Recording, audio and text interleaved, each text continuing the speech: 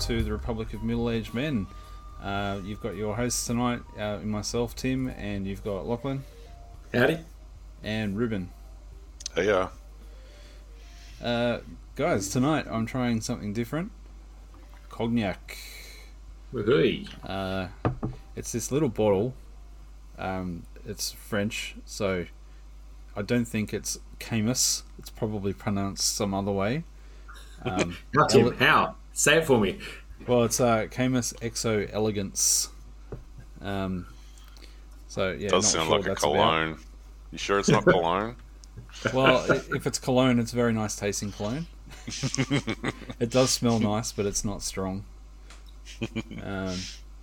Yeah. How about you, Lachlan? What are you drinking tonight? Creature of habit. I'm still having gin and tonics. I've got a different one tonight. I've got a Tanqueray French black currant special edition or something or other. It's quite nice. Good. Fancy. And, how about you, Ruben?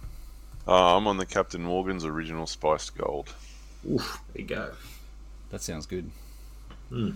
Captain Morgan. Morgan's one of my favourite car makers. They do a 3-wheel Morgan, which I just love, and if I won Lotto, it would be the first vehicle I would buy after a TR7. I've never heard you talk about it before ever, Tim. So once there was a concept car of an electric 3-wheel Morgan, and Lachlan sent it to me, and at first I thought it was blasphemy. But I've warmed to it. I actually quite like it now.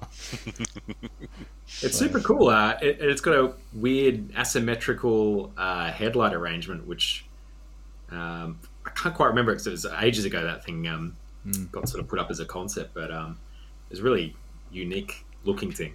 And it sounded like it had a supercharger as well. Like it had a really unusual kind of sound for an electric car. It's pretty cool. Yeah, I liked it. I thought it was good. Why are you guys so obsessed with cars that I couldn't possibly ever fit in? You could fit in a Morgan 3-wheeler. It's got no roof.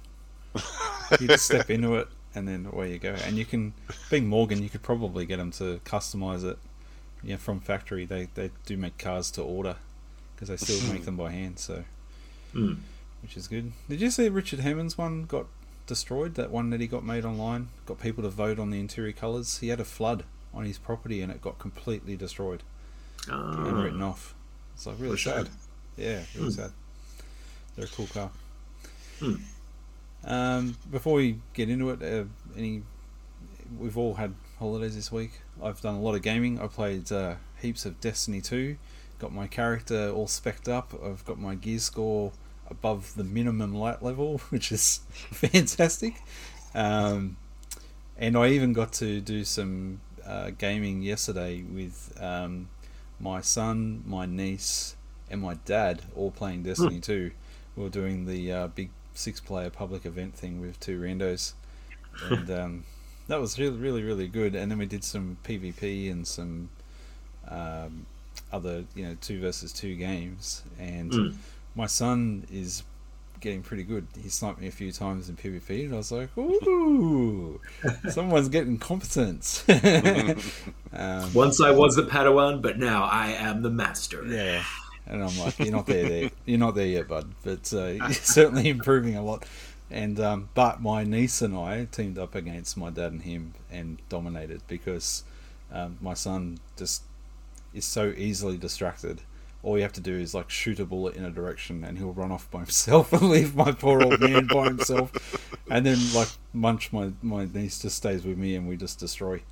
So it was funny, but it just sort of highlighted the difference between a 12-13-year-old girl and a 12-13-year-old boy. 12-13-year-old girl could pay attention and work as a team. 12-13-year-old boy, no. It was funny. Did you get up to any gaming, Lachlan? Not much, actually. I just downloaded off Game Pass. There was a new one called Sable, which is just kind of a bit of a unusual, kind of like, how do I put it? It looks like a kind of graphic novel style animation, if you know what I mean. I've only just sort of started in on that.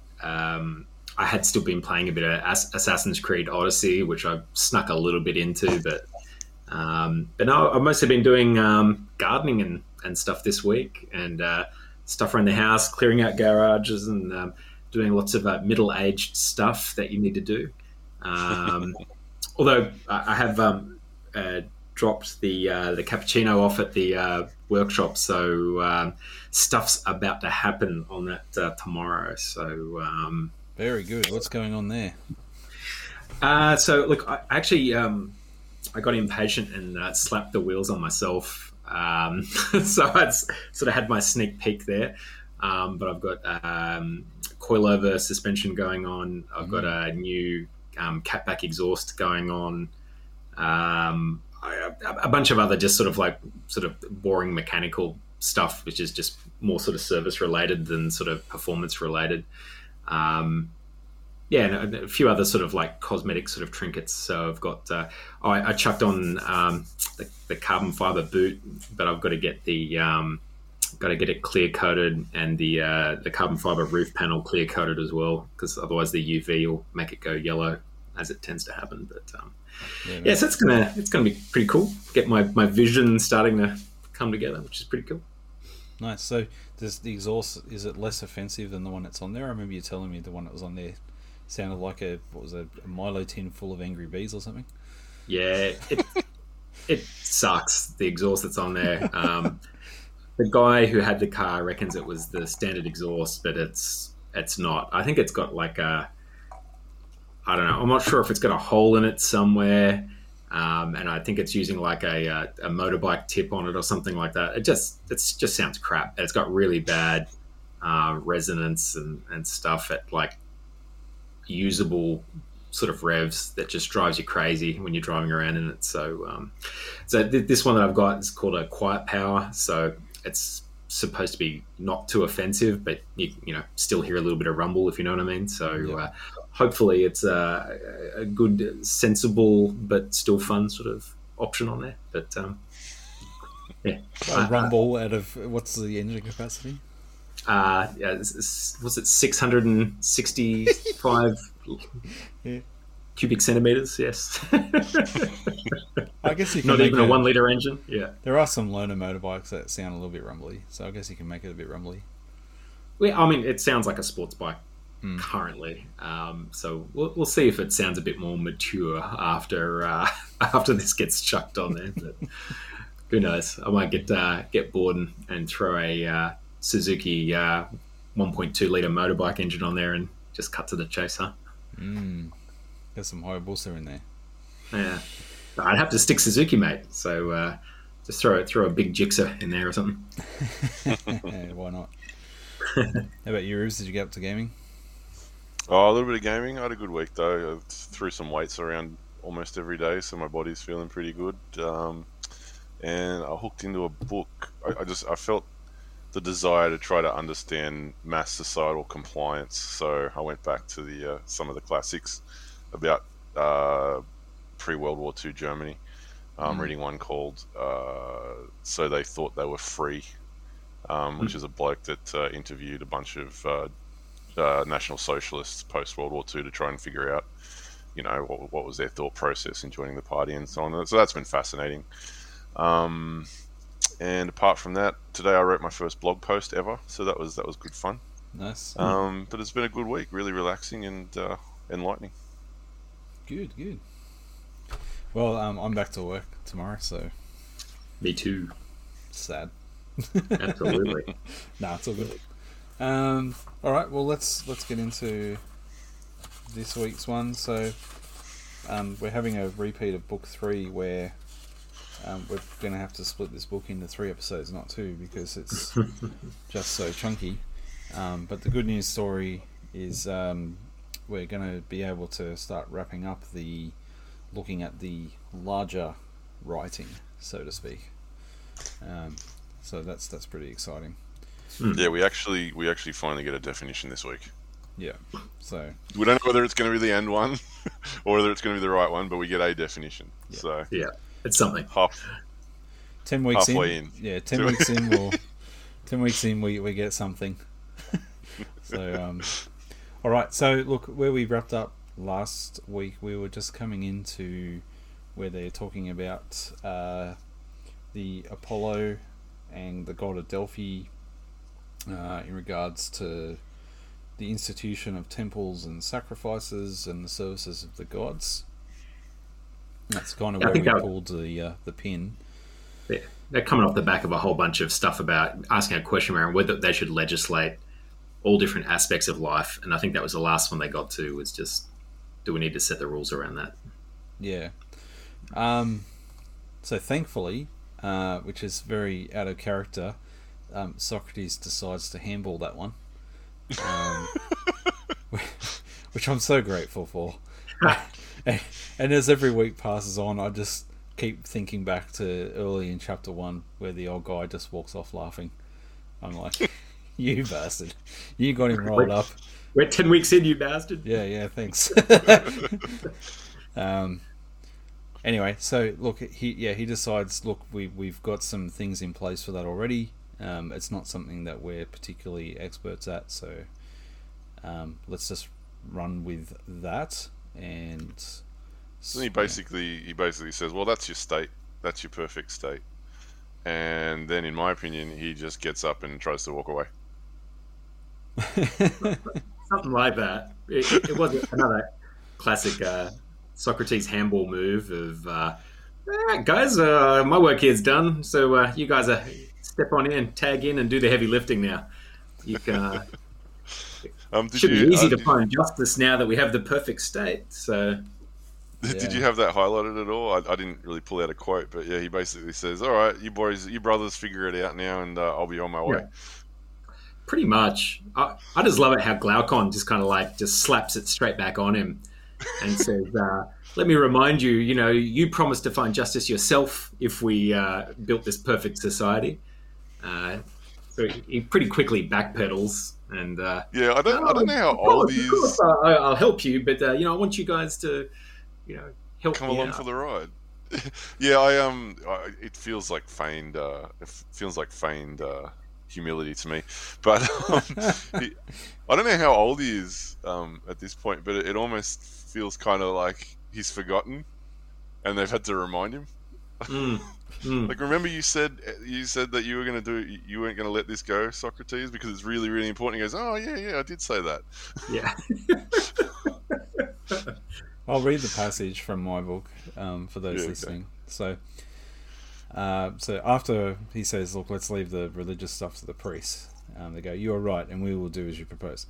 So, but where amid all this is justice? Son of Arison, tell me where. Now that our city has been made habitable, light a candle and search, and get your brother and Polemarchus and the rest of our friends to help, and let us see in it where we can discover justice, and where injustice, and in what they differ from one another, and which of them the man who would be happy should have for his portion, whether seen or unseen by gods and men. Nonsense, said Glaucon. Did you not promise to search yourself, saying that for you not to help justice in her need would be an impiety?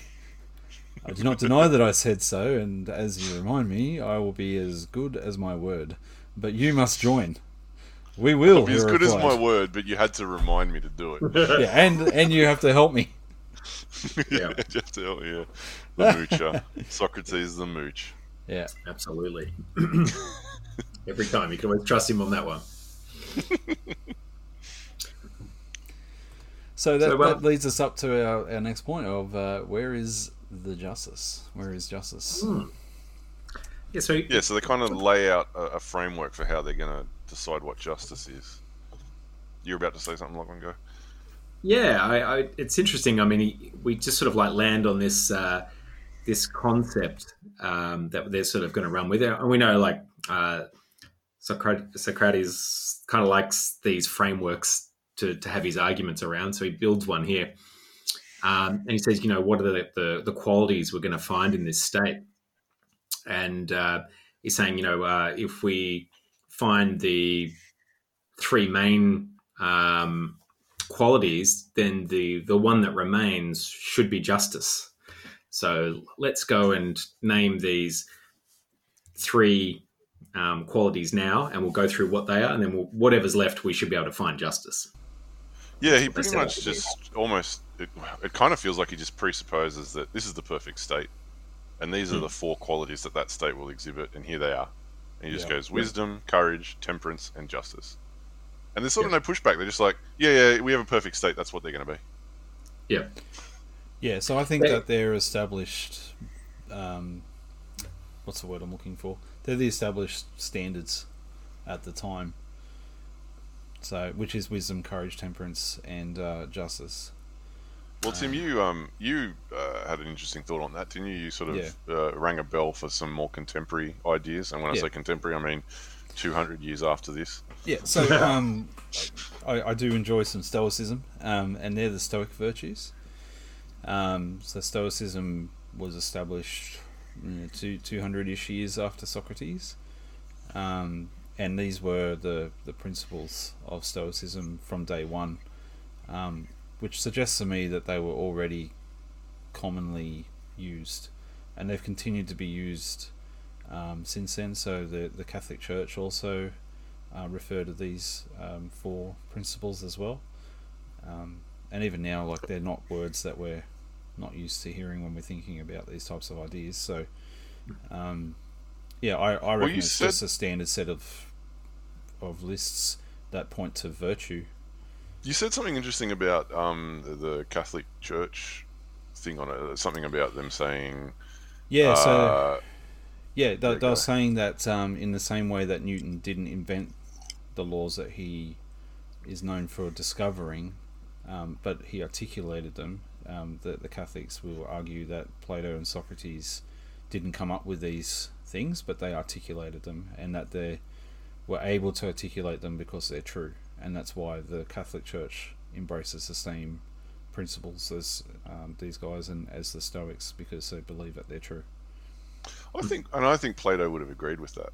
Well, Plato and Socrates would have agreed with that, because they're very big on, the truth, and Socrates and Plato goes on to articulate this theory of forms. This idea of abstract principles that are more real than the physical world. So, yeah, I thought that was really interesting that you picked up on that. Yeah, it is interesting. There's a guy who does a website called Everyday Stoic. He writes books. His name's Ryan Holiday. He did an article comparing Stoicism to Christianity, and basically does a really honest observation of the two belief systems, and shows their similarities and their differences, and how they have slightly different answers about how to find the solutions to your problems, and all that sort of stuff. So yeah, if anyone's listening and is interested, he's certainly a good guy to check out, because he's intellectually honest. He'll just say, this is what the Stoics believed, and this is what the Christians believed, and this is how they're the same, and this is how they're different. He doesn't insert himself anywhere in that conversation on that article that is written about that. It's just purely, this is the facts, and this is how they compare. I didn't realise they were mutually exclusive, because I must admit I don't have too much sort of background knowledge of Stoicism, other than really what we've sort of been discussing off and on. So yeah, no, it's a thing. What's his book?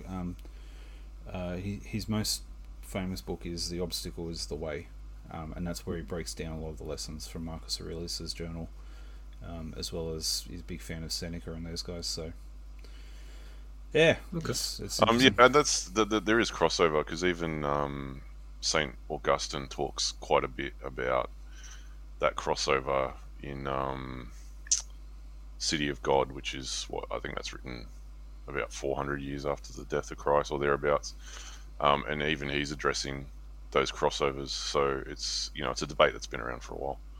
Yeah. Okay. Interesting. Yep.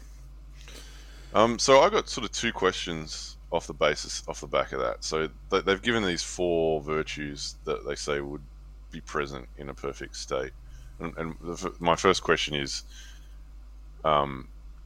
four enough? Like, or what else could be? Like, could there be others? Like, are we happy with just the four? And then my other question is sort of, if we take those four virtues, let's just say we accept that's what a good society would exhibit. And can we take those? Could we even take those 4 virtues and apply them to today, to our societies today? Like, is it even translatable, or is it almost like a different language at this point? That's a big question. Yeah. Do you have something to say on that, Lachlan, or you're chewing it over? Yeah, it certainly needs a bit of thinking power on that one. Yeah, look, I think this is very much in the just this Socratic way of thinking is to just try and keep things simple. And I think probably if you're in a bar having a chat with him, he'd probably sort of say, you know what, there probably are a few more we could include in that as well. But for the sake of argument, yeah, and I think he's just trying to keep it brief. You know what I mean? But Socrates, keep it brief, right on. Well, I mean, as brief it can be. I mean, we could be here for 100 weeks rather than 10 weeks. Right? I'm going to pull up that clip when we hit 100 episodes. Write it down. But I think we just sort of see this is a bit of a theme with him. When he does things, he seems to like to break things down into groups of 3, groups of 4, and it never seems to be much more than that. It's just like, let's just try and kind of compress it, because he has this philosophy around keeping things simple. That's true. Yeah, he's always about all that. He's all about that unity. Yeah. So look, I don't know if he's trying to treat these as a bit more all-encompassing. And I guess, like, as we start to talk through, what is wisdom, what is courage, they do talk about a few things, but I don't know. I mean, where is, I don't know. I guess temperance has a very sort of loose meaning and can sort of like encapture a lot of things. Because I mean, you might sort of say the principle that should be there, like, I don't know, honesty or trustworthiness or something like that. I don't know. Well, my book says self-discipline is how it translates that temperance. So yeah, you're right. Like, what is it? What does it mean? Yeah. But can I put forward a different angle before we continue? I actually think it's probably just assumed that that's what it is. In the same way that how can I, like, so as a Christian, if I was to say, when you look at a civilization that's living under God's law, then a default set of rules would be the 10 Commandments. You just know 10 Commandments. If they're doing those things, then they're meeting the requirements of God's law. So I think it's probably just that. It's probably that they've already debated what is virtue and what is virtuous, and that these are the 4 principles of virtue. And so it's like just an assumed, well, that's not up for debate. That's just what it is. I think that's probably more what it is too. Like, it might be both. It might be him trying to keep it simple, but I suspect, given that the very first Stoic walks out and goes, these are the values because I've already learnt them from Heraclitus or whatever his name was. Yeah, I think it's just a thing that is for granted, lack of a better term. I find that interesting, and I don't know enough about the period to sort of back that. Only to sort of put the counter argument of the fact that they're having this conversation is the fact that they're seeing a society embrace rules that are not sort of falling in with those kind of principles. And that the very reason they're having these conversations because people are acting in ways that are dishonest. And that, that's the whole sort of argument, I guess, is that, you're right. Because I can see that. Like, early on, they basically say that the most people accept the idea that justice is the will of the powerful, or whatever it was, or that acting unjustly is more beneficial. So the society that they're in has sort of accepted that.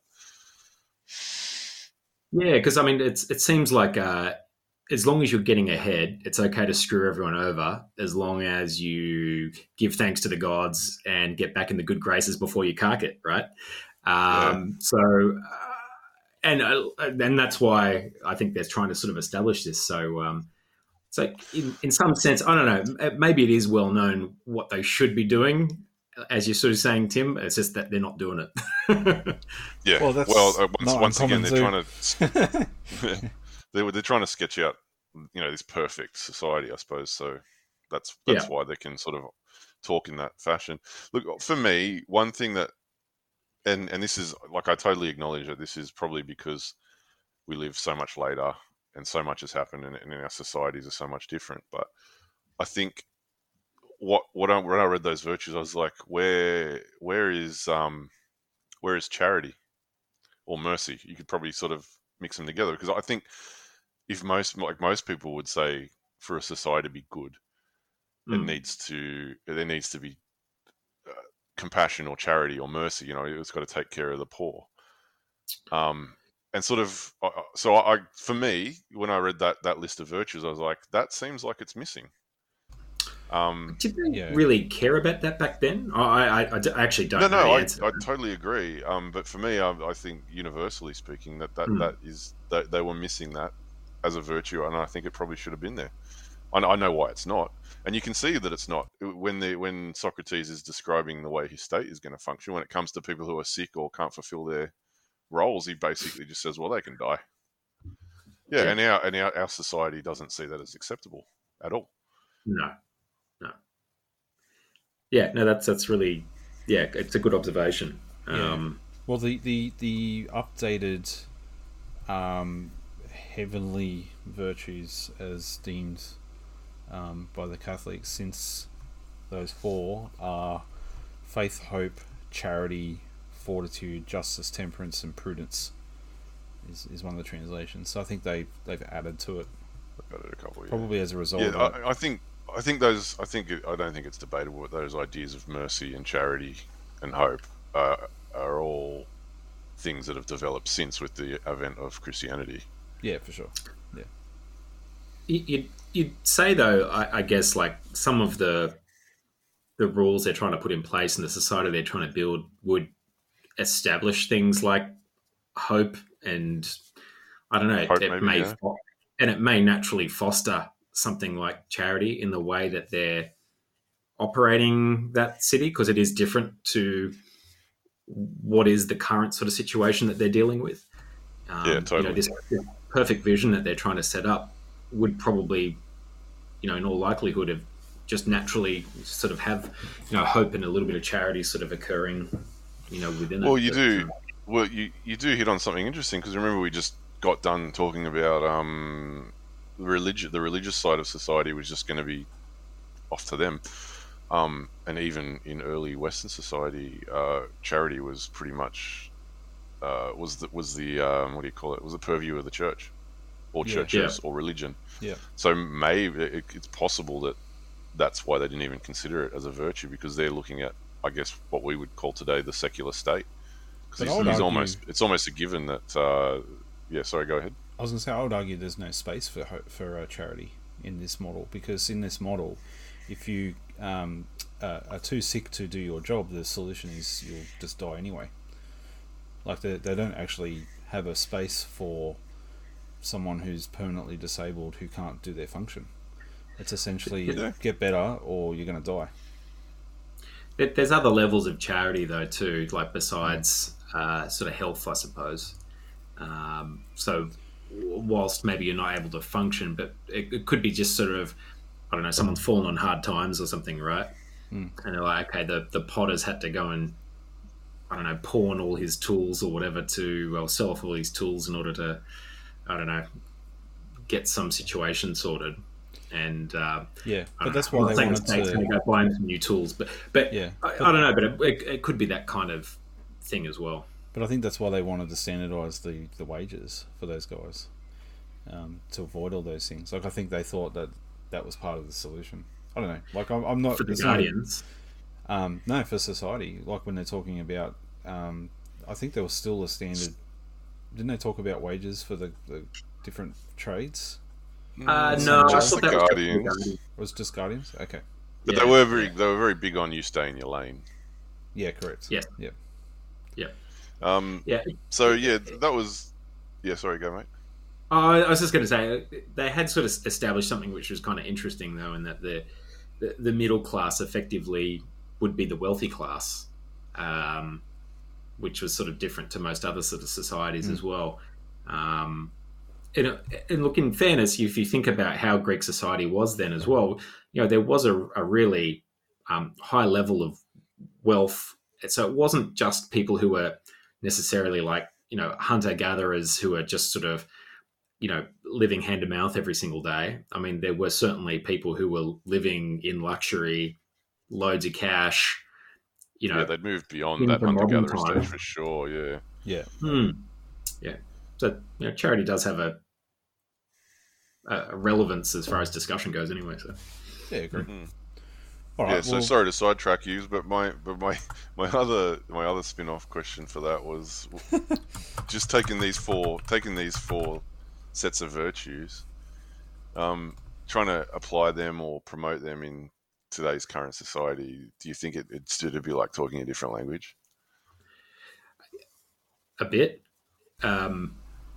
If you talk about, wisdom and education, it really depends where you are and what kind of education you're talking about.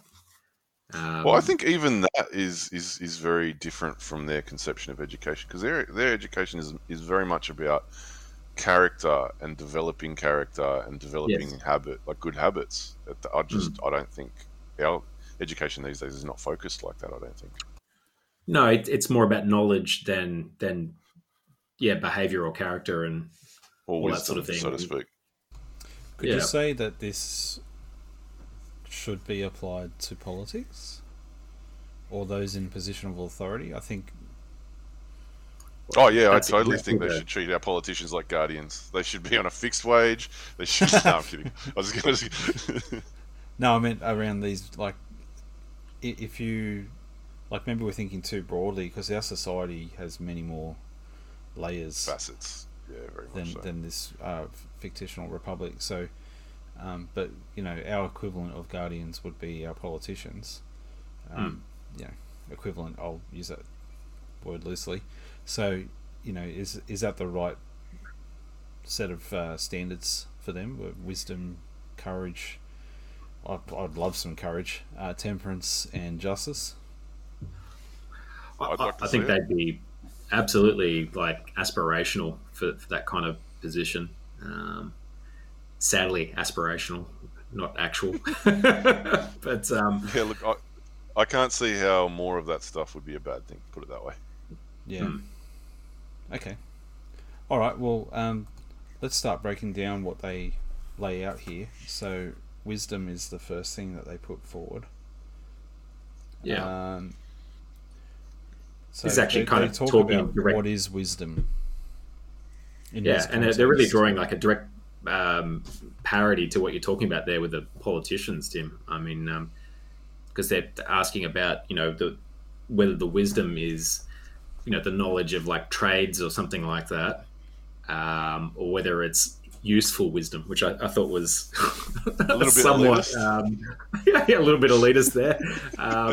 Yeah. So I think they give the examples of if you're a carpenter. The knowledge of a carpenter isn't the sort of wisdom they're talking about, or the knowledge of the person making pots. I think the distinction what defines there. the city as having wisdom. Yeah. Yeah. That's what I was going to say. I think the distinction there is having knowledge of those trades is not what makes a state wise. Yes. I mean, it's not that it's not valuable. It's just when you're talking about the wisdom of the state, they're not talking about knowledge of those trades, which I guess that takes the sting out of it a little. Well, and then they will also refer to the military, I think. So they say in the same way that I just don't want to get this wrong, but essentially they say that a city's courage. I'll probably jumping ahead here, but their courage isn't built on the courage of the blacksmith or the courage of the carpenter. It's built on the courage, of the soldiers. I think you're right, and it's basically the same argument. But there is, I think, an important point that he tries to bring out, which I think becomes relevant later. But he essentially says, so those things, wisdom and courage, are applicable to a small number of people within the state. However, we take that to be an attribute of the state as a whole, even though it's only a small number that exhibit that particular virtue. Yeah. Yeah.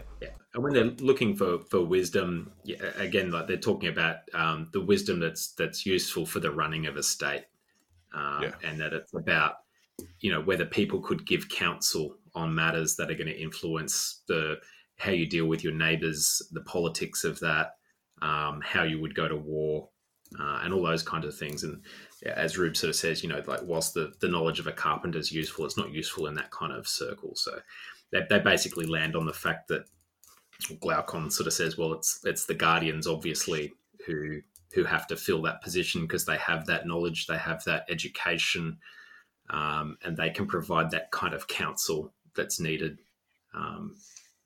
in that sort of situation. Yeah. I think that's a pretty good explanation.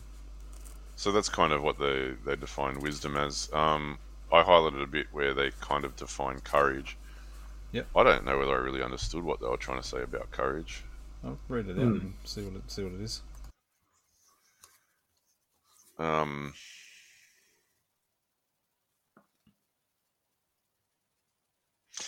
It's the analogy of dye. Oh, where they're talking about dyeing clothes. I can explain that well. Yeah, do it, please. Okay, so because none of us are familiar with dyeing clothes, but all of us are Bunnings hacks. So, and this room behind me, I built with the help of many others, but it was a garage and now it's a man cave. And if you look closely, you can see that I made this room, not a tradesman, because you'll see in the gyprock lots and lots of uneven spots and imperfections and dents from hammers. Character. Yeah, character's one way of describing it. So I think essentially the analogy he's trying to give with the dyeing, I can give with gyprock, which is no matter what colour you paint that gyprock, whether it's the best colour in the world, if you haven't done the gyprocking properly and got that surface undercoated so it's all really clean and white, then when you paint that colour on there, it's going to have imperfections. So that was the point of the dyeing analogy, was if you select the right fabric and then you dye it purple, it will look good. But if you haven't taken the time to select the right white fabric, then no matter how good the purple dye is, the gown that you make out of it will look garbage because the cloth and the selection process before applying the dye was garbage. So then I think what they're saying is, in the same way that the white cloth is under the purple, it's the same for the application of courage for the soldiers and then the guardians, in that the soldiers are like the undercoat and the guardians are the paint. Does that make sense more, or did I confuse you even more? That's different from... Yeah, sorry. There you go, Ribs, you go. See, the way that I tried to reconcile that, and I don't think I'm right by any means, but the way I saw it was they're saying that courage is like a piece of clothing that when it's subject to punishment doesn't lose its colour. So what you want is people who, when under pressure, they don't lose that. Courage is not losing that colour or that character or what is right and what is wrong under pressure. I landed probably somewhere a bit closer to Tim, I reckon, where you're probably right. Yeah. Where it was something akin to sort of like, you're building the foundation. So if you don't start with the first thing with the dyeing was to have that perfect selection of the right raw material, and that's like the Guardian selection process, right? And then you go through the further steps where you're building the education and the indoctrination of you into this society and the levels and all that sort of thing. And that's going to build you with such character that you have the resolve and strength. So maybe what you're saying, Rubes, about being able to weather the use and the challenges of life or whatever it's going to be, and to be able to sort of remain strong in the face of challenge. Are you going to forget your training and your morals or whatever else when you're faced with temptation, or you're faced with, I think, pleasure or pain was basically the parallels that they sort of drew there. And that if you're going to crumble when threatened, or are you going to stand fast and be courageous for your city? That's kind of how I took it. And that was what courage is. Yeah. I think that's good. Yeah, and I think you're right, Lachlan. And I think Because he says, then now I said, you will understand what our object was in selecting our soldiers and educating them in music and gymnastics. We were contriving influences which would prepare them to take the dye of the law's imperfection, and the colour of their opinion about dangers and of every other opinion was to be indelibly fixed by their nature and training, not to be washed away by such potent lies as pleasure, etc., etc. And that was also going back to where they were talking about, if people could be easily influenced in a classroom, that they could be challenged on their philosophy and be so quickly and easily turned away by some teacher or scholar who's challenging their beliefs and saying that they've got to be able to be strong enough to have resolve in the face of that sort of thing. So basically, courage is that ability to hold fast. Yeah, I mean, it's almost faith in a way. It's, sticking to it in a way, Yeah. Um, Right, so there's that wisdom we've covered, and then courage. Yes. Yep. So now we're up to Temperance. Temperance, Temperance. Which I think I said earlier, which my book translates as self-discipline. Yeah, but Socrates is a fan of the temperance. He reckons this is the best of the three so far. Well, and I think this is where he also says temperance is applicable to the whole, everyone in the state. This is not just something that's displayed by the guardians or whatnot. Temperance is something that every individual should display. So does anyone have a crack at what is meant by temperance? Because I was a bit lost on this too. Well, I was talking about this around the fire with my kids tonight. Right. So that was interesting. I'm probably way off, but I was just talking about it with them. So I'll give you the example. So I was, because I was talking about temperance, or moderation, and so I said to my son, I'm like, why do you think moderation is important to be just? And he was like, oh, I don't know, what does moderation mean? And I'm like, that's a good question. I'm like, well, if you play Xbox 10 hours a day, every single day, that's not really playing it in moderation, because it's going to stop you from exercising, it's going to stop you from going to work, it's going to stop you from going to school, it's going to stop you from having face-to-face interactions with your family and friends, because you're just doing one task. And that can be true for anything. It can be for reading books, it can be for playing soccer, but let's just run with gaming because that's the one that he does. And I'm like, say, moderation's important because it means you don't miss out on other things. I'm like, but what about from a justice perspective? And so I said this example, it made both my kids laugh out loud. I was like, okay, so your friend from school just stole a bag of lollies from the shops, 200 years jail. And and he just started laughing. He goes, that's ridiculous. And I'm like, but that's why you need to have moderation. Like, it needs to be a moderate amount of punishment, right? You can't just go, here's 200 years of punishment for a small crime. And likewise, you wouldn't want to go, I'll wait until that guy gets to 5 murders before I do something, because that's not just either. So how does moderation fit in there? And he's like, you've got to have a fair punishment. So he kind of like, it was interesting to have a kid sort of go, well, what's moderation? And then give them an example of justice where moderation wasn't used, and they just laugh because they realise that's ridiculous. I'm like, well, why is it ridiculous? Why is it ridiculous for a kid to steal a bag of lollies to get 200 years jail? And he's like, because it's only a small crime. So I don't know how helpful that is for the conversation, but I was trying to talk to my kids about it just to see what they thought around the campfire tonight. And so we've decided moderation is finding that sweet spot of not having too much and too little, because that's what makes sense for things that we do. And there is one saying that I've taught my son, which is a Stoic saying, which is, pleasures without limits are punishments.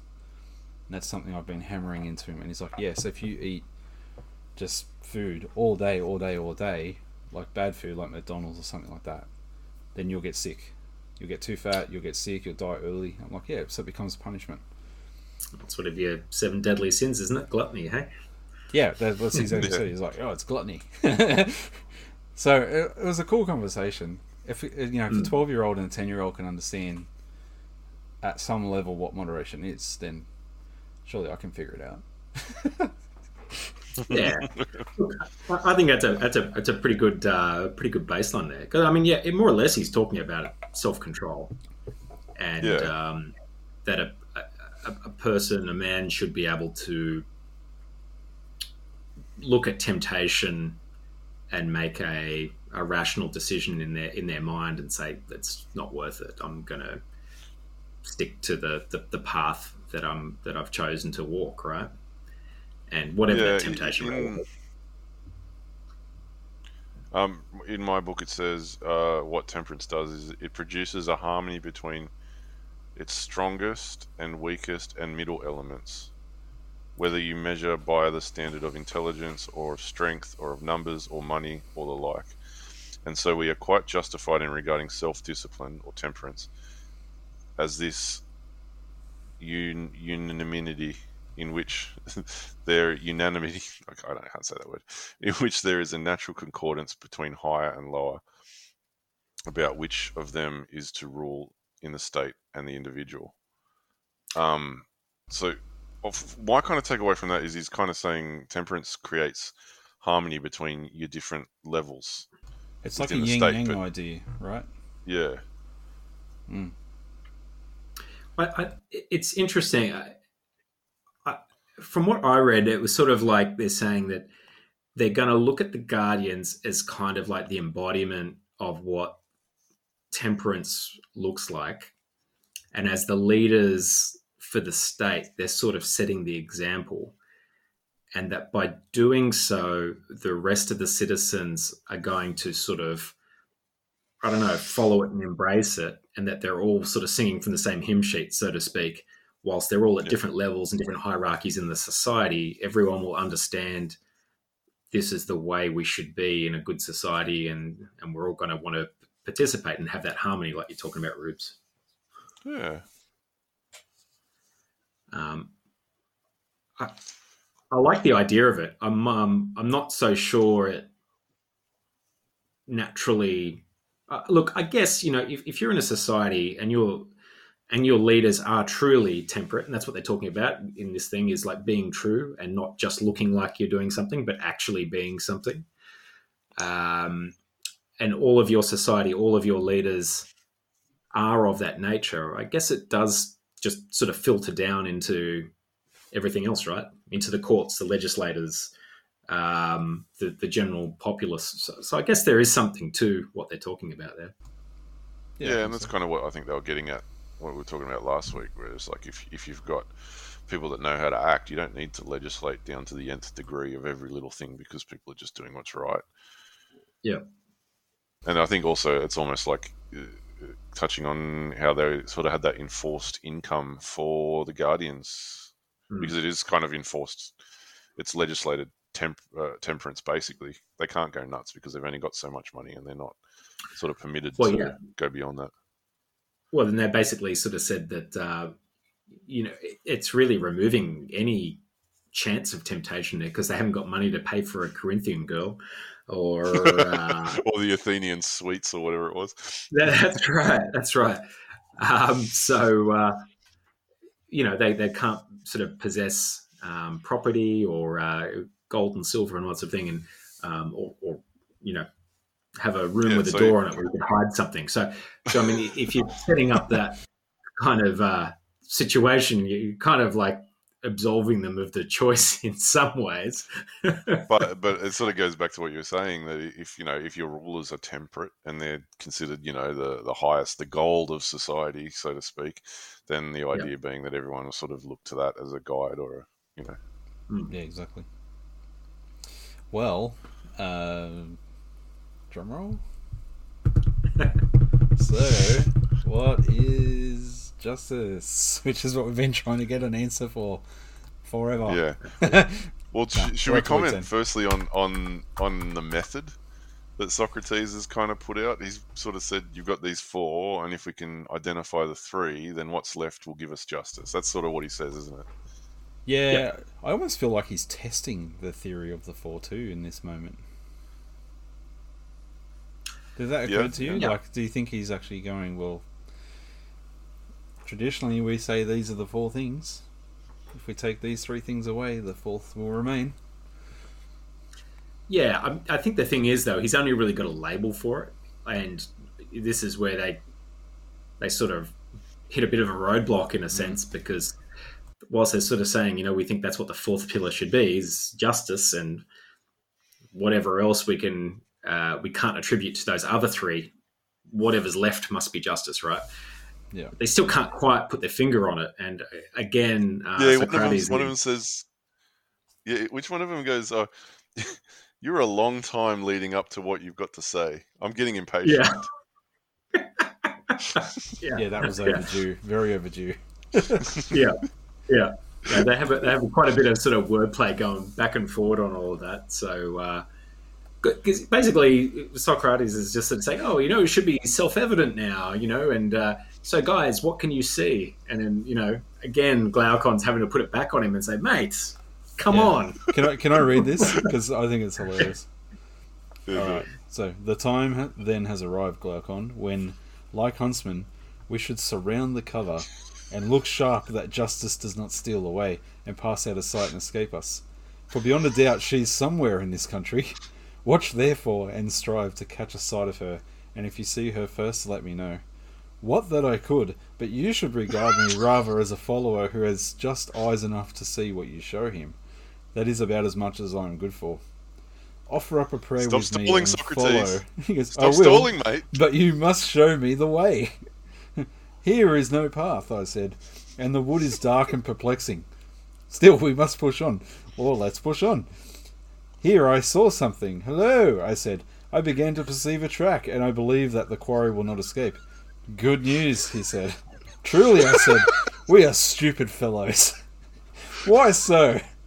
Why, my good sir, at the beginning of our inquiry ages ago, there was justice tumbling out at our feet, and we never saw her.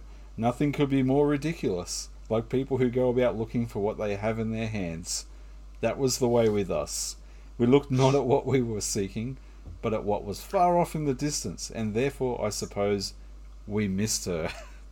Still stalling. What do you mean? Said what it is. Yeah. I mean to say that in reality, for a long time past, we've been talking of justice and have failed to recognise her. I grow impatient at the length of your exordium.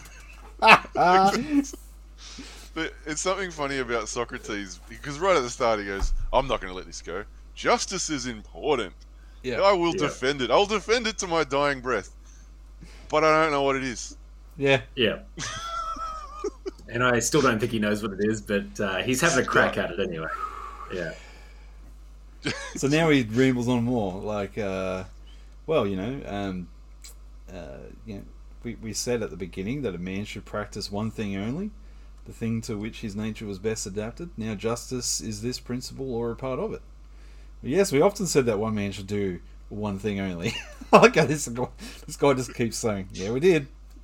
We did that too. And further, we affirm that justice was doing one's own business and not being a busybody. We said so again and again, and many others have said the same to us. Yes, we said so. Then to do one's own business in a certain way may be assumed to be justice. Can you tell me whence I derive this inference? Yeah, I love it. Glaucon's just not having it. He's just like, yeah, but what's your point? So, he's so lost. Yeah, they keep digging, don't they? So if he goes, when did I find this out? And Glaucon's like, I can't tell you when you found it out, but I should like to be told when you found it out. So that's it. Justice is minding your own business. Is that doing what you're here to do and minding your own business? I'm going to remove my jumper. Give me a sec. I'm hot. Because that just well, I don't know. I think it seems all they a little labelled it as, climactic. Yeah, it was the power of the individual to do their own work was, I think, basically what they sort of land on justice being. Yeah, that's better. That's better than mind your own business. Yeah. So, and I think it's kind of like, Well, hang on. I'll put I the get what they're statement sort here. of getting at, maybe, but it's just you're right there, Tim. Oh, can you hear me? Okay. Yep, Yeah. Oh, yeah. I was just saying. I'll read out what he says it is. go for it. So it's to do one's own business in a certain way may be assumed to be justice. Like, how vague's that? Yeah. All right. So, what are the different ways you can take that? Because we're talking. Remember, we're talking about a society, like on a societal level. So, is he saying that it's? Because my immediate takeaway was, so justice is the state leaving the little guy alone to do his job well. So piss off with your red tape, go away with your regulations and your intrusive. We don't need that. Just leave the guy alone, because what is justice is for him to do his job and to do it unimpeded. Well, and to be unimpeded, but also it sort of gets back to another argument that they were having. Well, not argument, but just something they kept talking about, which was that if you're in a class, you stick to that class, and that's where they get to with this, because it's they start talking about if you're kind of like impersonating somebody else's role, like say you're a merchant and you want to be a politician, but really your skill set is to be a merchant, and for the benefit of the state you should be a merchant, you shouldn't be a politician, and that it's ruinous for the state if you try and do a function that's not the best thing for you to do. So you're not doing justice to the state or the people around you if you take on something that you're not designed for. Yeah, well, because basically they always sort of say the opposite to a truth is also true, right? So, like, they're sort of saying if you're doing that is an injustice, then doing the role that you're supposed to be doing is justice. Is justice. Ah, very good. I think that's where he goes, but I think he immediately starts to destroy that argument. Because he was saying... He's talking out of his ass, frankly, right? And he's just grabbing on to whatever he can. So he does describe that. He goes, this is injustice, and on the other hand, when the trader, the auxiliary, and the guardian each do their own business, that is justice and will make the city just. And he goes, well, I don't want to be overly confident. Like, I like this, but let's not be overly confident. Let's investigate. And then they start investigating it at the individual level.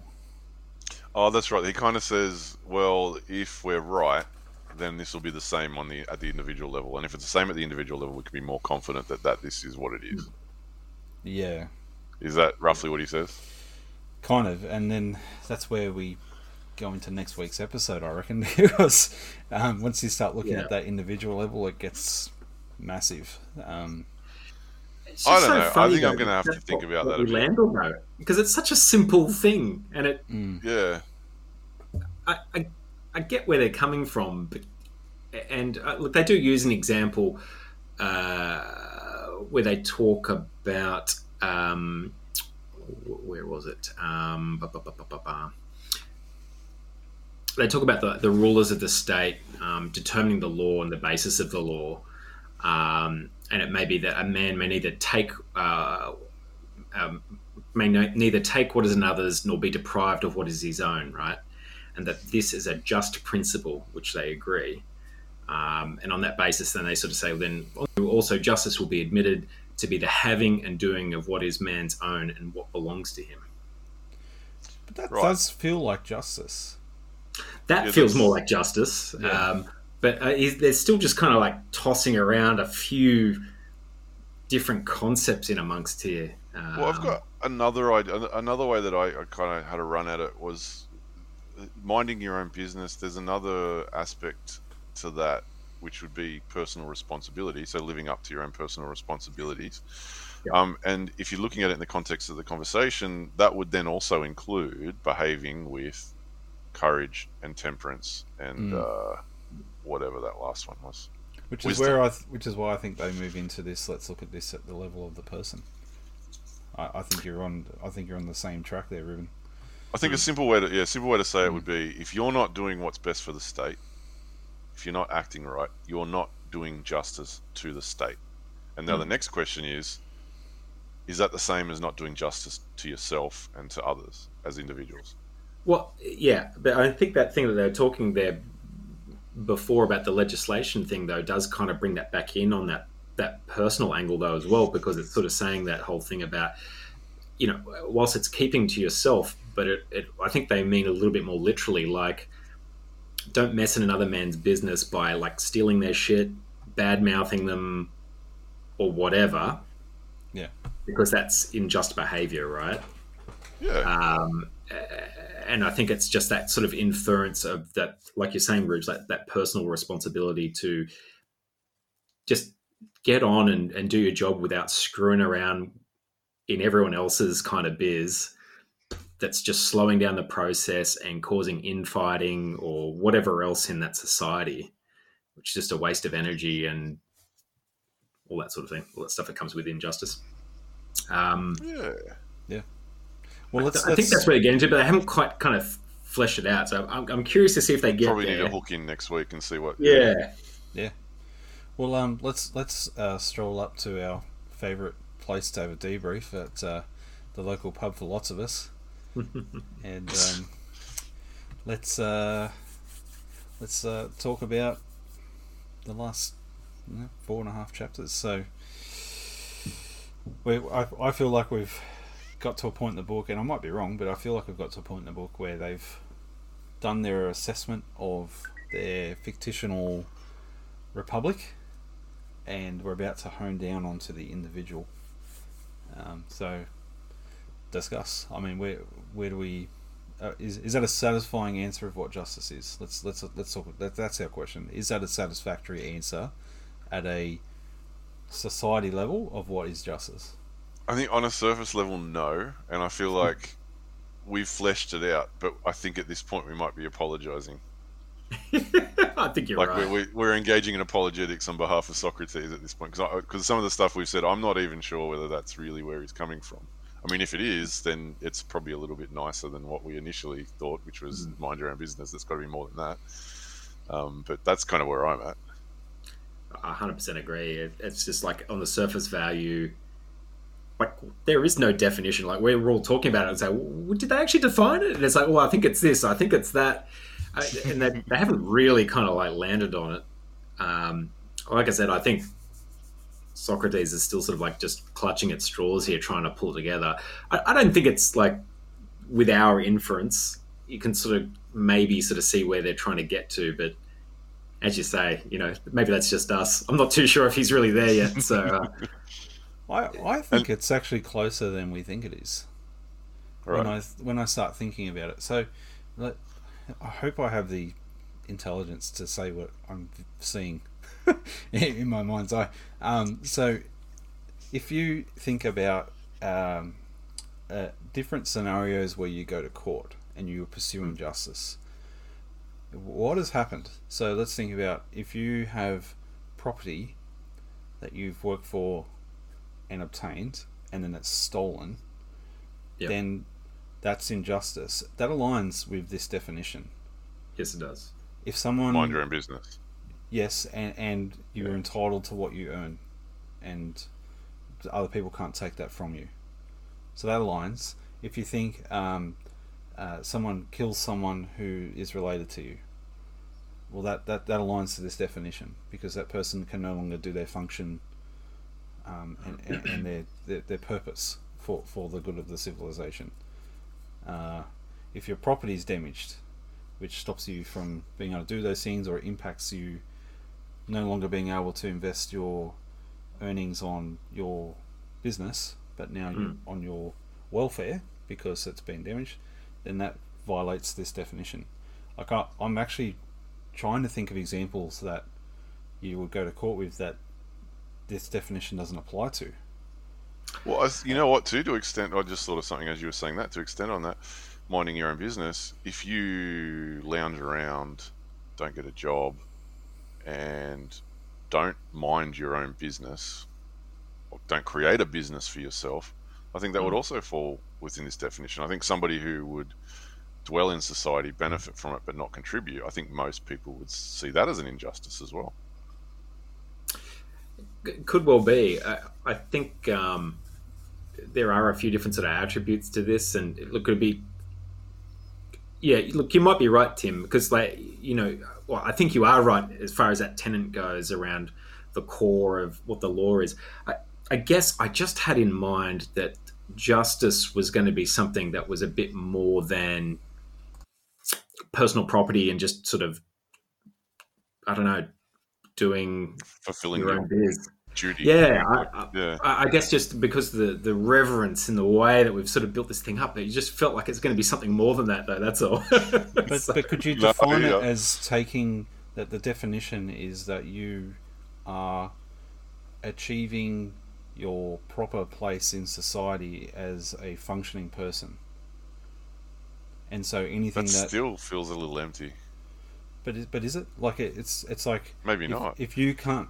If something obstructs you from being the best you can be and to function at the best level that you can function at to the good of society, then that's an injustice. Well, would you then sort of say that injustice is to take away purpose? That is an injustice. Yeah.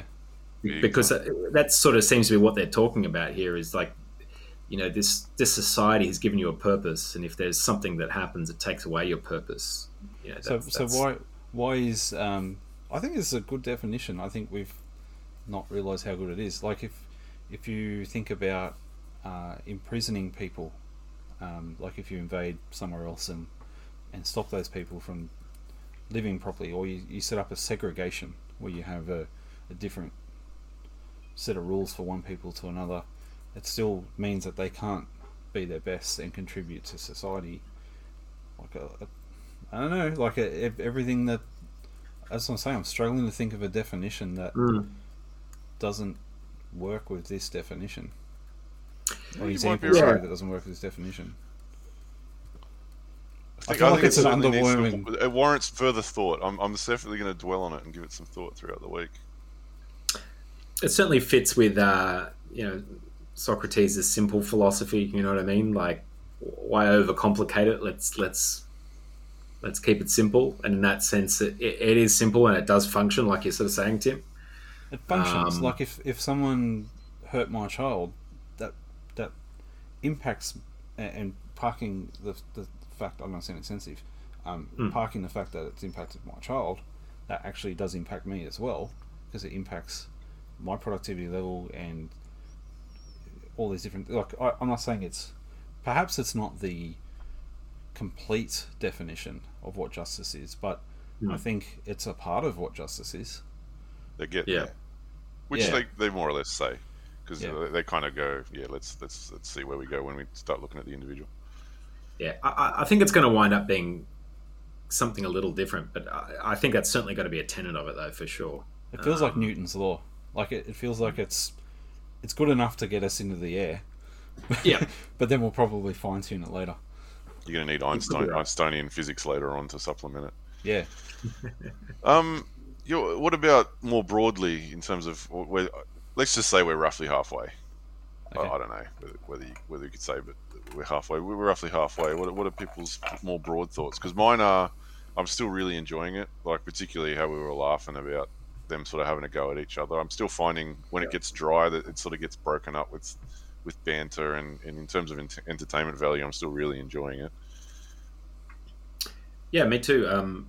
It's also caused me to research and look up a whole bunch of other stuff as well, because there's words or concepts that aren't necessarily used today or are used in different ways, and sometimes I'm just like, they've used a specific word, and I'll be like, I've got an idea what that means, but let me just check what the real, definition of what that is, because sometimes it's got a bit more sort of weight or meaning to it than what I thought. So it's been good in that sense, I think, just broadening of horizons, and just general understanding, which is never a bad thing.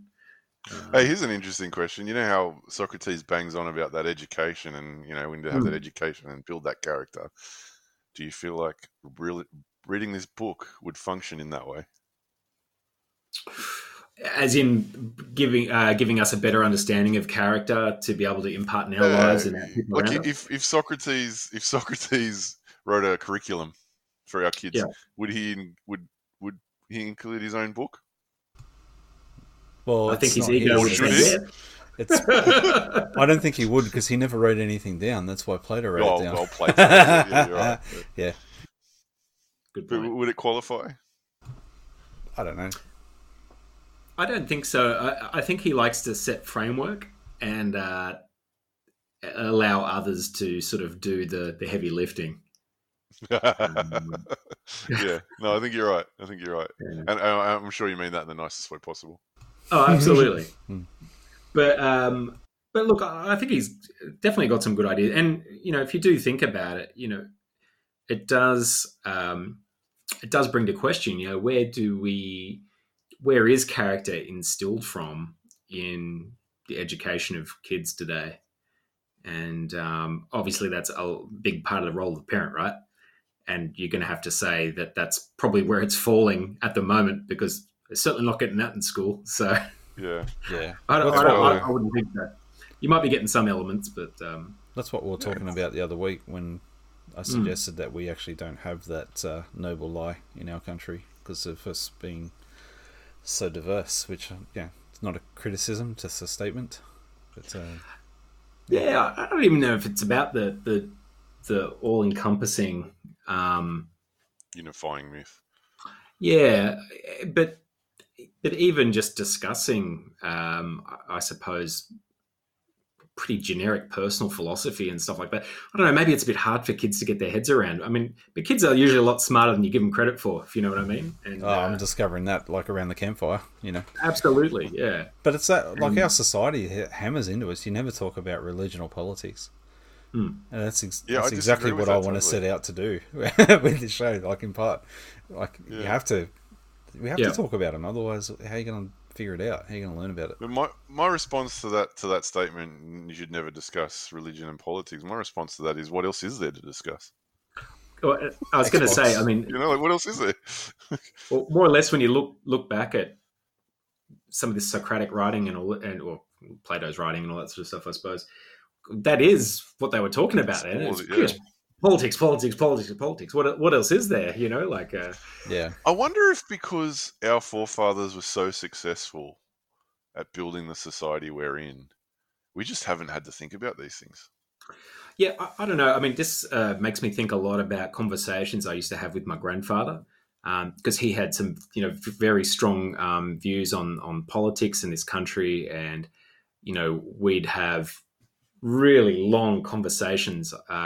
It's those things like you'd have dinner and dinner would run for hours because you'd wind up just talking about what's been happening in the news as far as, what Australia is doing and what our politicians are doing about it and, what's right and what's wrong. And it's funny, I don't have that dialogue really anymore with anyone since my grandfather's passed away because you're right, it's not a conversation that you tend to have as broadly in this current sort of society. But it's part of that also because it's more tribal now. Like you've got this very... I know we're not America, but there's still like a very strong left versus right sort of mentality. And, like I'm wearing a Panthers hat right now. It's like Panthers versus Eels mentality. Like, if you've got a Panthers hat on, you suck. Or if you've got an Eels hat on, you suck. Everyone knows that if the Eels hat means you suck, not the Panthers hat. But so people just feel like you're better off not mentioning what your politics are or what your religion is. Or I mean, there's guys at work who wear Eels clothes. Whenever I see them, I say, "I'm trying to build a culture of winning here. Why are you wearing that?" Just to torment them. But look, seriously though, like I think maybe like I recall my grandfather would watch Channel 9 news and then go straight to ABC News, and he wasn't offended by either. He would just watch both. And I'd say, why do you watch both for? It's the same news stories. And you go, oh, they have different perspectives. So I watch the two, and then I kind of figure out what I think from watching both of them. And but no one does that anymore because people get offended by one or the other. Well, there's that, but also I think like more people these days are being informed by social media than actual factual information. Actually, here's an experiment I've been doing. Sorry to cut you off.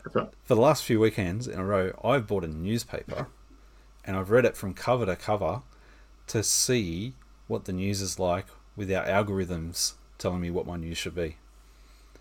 And I have found many articles that I would never have seen and had no idea were a thing by just getting a newspaper. And I've changed which newspaper it is each week, so I'm not just buying one newspaper. But that's been a really interesting experiment because I've seen a lot of things come up that I had no idea were going on. And yet I check, news.com.au daily, I check SMH daily, I check my Facebook feed daily. No idea about half of these things. And they're relevant. Like, they're Australia-specific, proper things that we probably should know about. Had no idea. Do we need to have another segment on this podcast called What's in the Paper? Or is that's not middle-aged man stuff, that's old man stuff? Yeah, I'm building up to it. Building up to it. It is, but, it's also relevant. I don't know. I mean, it's actually something I'd been giving some thought to recently. And, in particular, I think I don't see enough about sort of world events and, what's happening outside of our shores as well, other than, the usual sort of US diatribe that we sort of get sort of pumped into us over here. And I guess, I watched a bit of SBS World News and stuff like that, which I hadn't watched for a long time, but they often have like really good reporting on sort of what's happening outside of our borders. And you can sort of see some really different stuff that's going on and go, God damn, there's some really hectic shit going on that most of us here are pretty cocooned from. Yeah. And we're too busy watching, I don't know, Tracy Griswold talking about, someone doing skids down Parramatta Road or something. I don't know. Yeah. I can highly recommend a YouTube channel called Caspian Report. I don't know if you've ever seen them. They do one report a week. They usually go for 20 minutes to 40 minutes. And they will choose they're geopolitical. They'll just choose a continent and go, this is currently what's going on. And they're extremely neutral. They don't push any specific political agenda. Excellently made videos. And they talk about hard topics. They talk about, is China going to invade, Taiwan or something like that? Or is the India-China conflict, where's that up to? Or what's going on in the Middle East? They'll just dig right in and put it all on the table without calling any of the players a villain, without calling any of the players the hero. They'll just say, this has happened, this country is now doing this seems to be their strategy, and they just lay it out. It's brilliant. It's a really good channel. Yeah. That's cool. Yeah, I mean, it's surprising when you start looking outside what's going on. I mean, it's a couple of months back, Burma had a coup and the military took over the country. And it's like, I'd guarantee like 95% of Aussies had no idea that's going on. Yeah. I'm not even sure I could point out Burma on a map. Is it near Cambodia? Yeah. Blurry borders. It's all good. I just think most people don't really have maybe enough knowledge to, and I'm putting myself in that basket as well, right? To feel confident arguing about politics in Australia even now, because I don't know, how well informed are they aside from looking at the tweets for whoever's putting out stuff this week, you know what I mean? Yeah, there's so much rhetoric around too. Yeah, how do you get past that? Actually, just look at objectively what's going on. It's very difficult. Fake news. Yeah. Well, that was a good conversation. So what do we want to say our definition of justice is based on reading this? If we had to formulate a sentence, what is justice? What do we according to Socrates? So far? True, sure. Yeah. What do we mean according to Socrates? Yeah. Justice is smooching off your mates while you ramble. Talking out your ass. Drinking their wine. So he's getting justice. He's doing what he's good at. Could it be doing the best with what you've got and not messing around with what other people have? Is that good for a layman? Yeah, I still like the which was just the paragraph in there, which was the having and doing of what is a man's own and what belongs to him. Yeah, that's good. Because, just if you're looking after your own stuff and you're not messing with someone else's, then you're going to be doing the right thing. Yeah. Best thing for the Don't tread state, on best me, thing for you, man. best thing for your neighbours. Do unto others How as about you you, would Tim? have them do unto you. Might be another way of saying that. Sure. Well, that was good. Look forward to next week, and we start to dive into the zoomed in version of the individual. Justice as an individual. All right, cool. Well, thanks for joining us, gentlemen. If you're listening at home, we appreciate you joining in, and hooray, we've got some sort of definition at this zoomed out level, so we're making progress. And just like this definition, the Republic wasn't built in a day, and neither are middle-aged men. So have a great week, and we'll catch you next time. Ciao.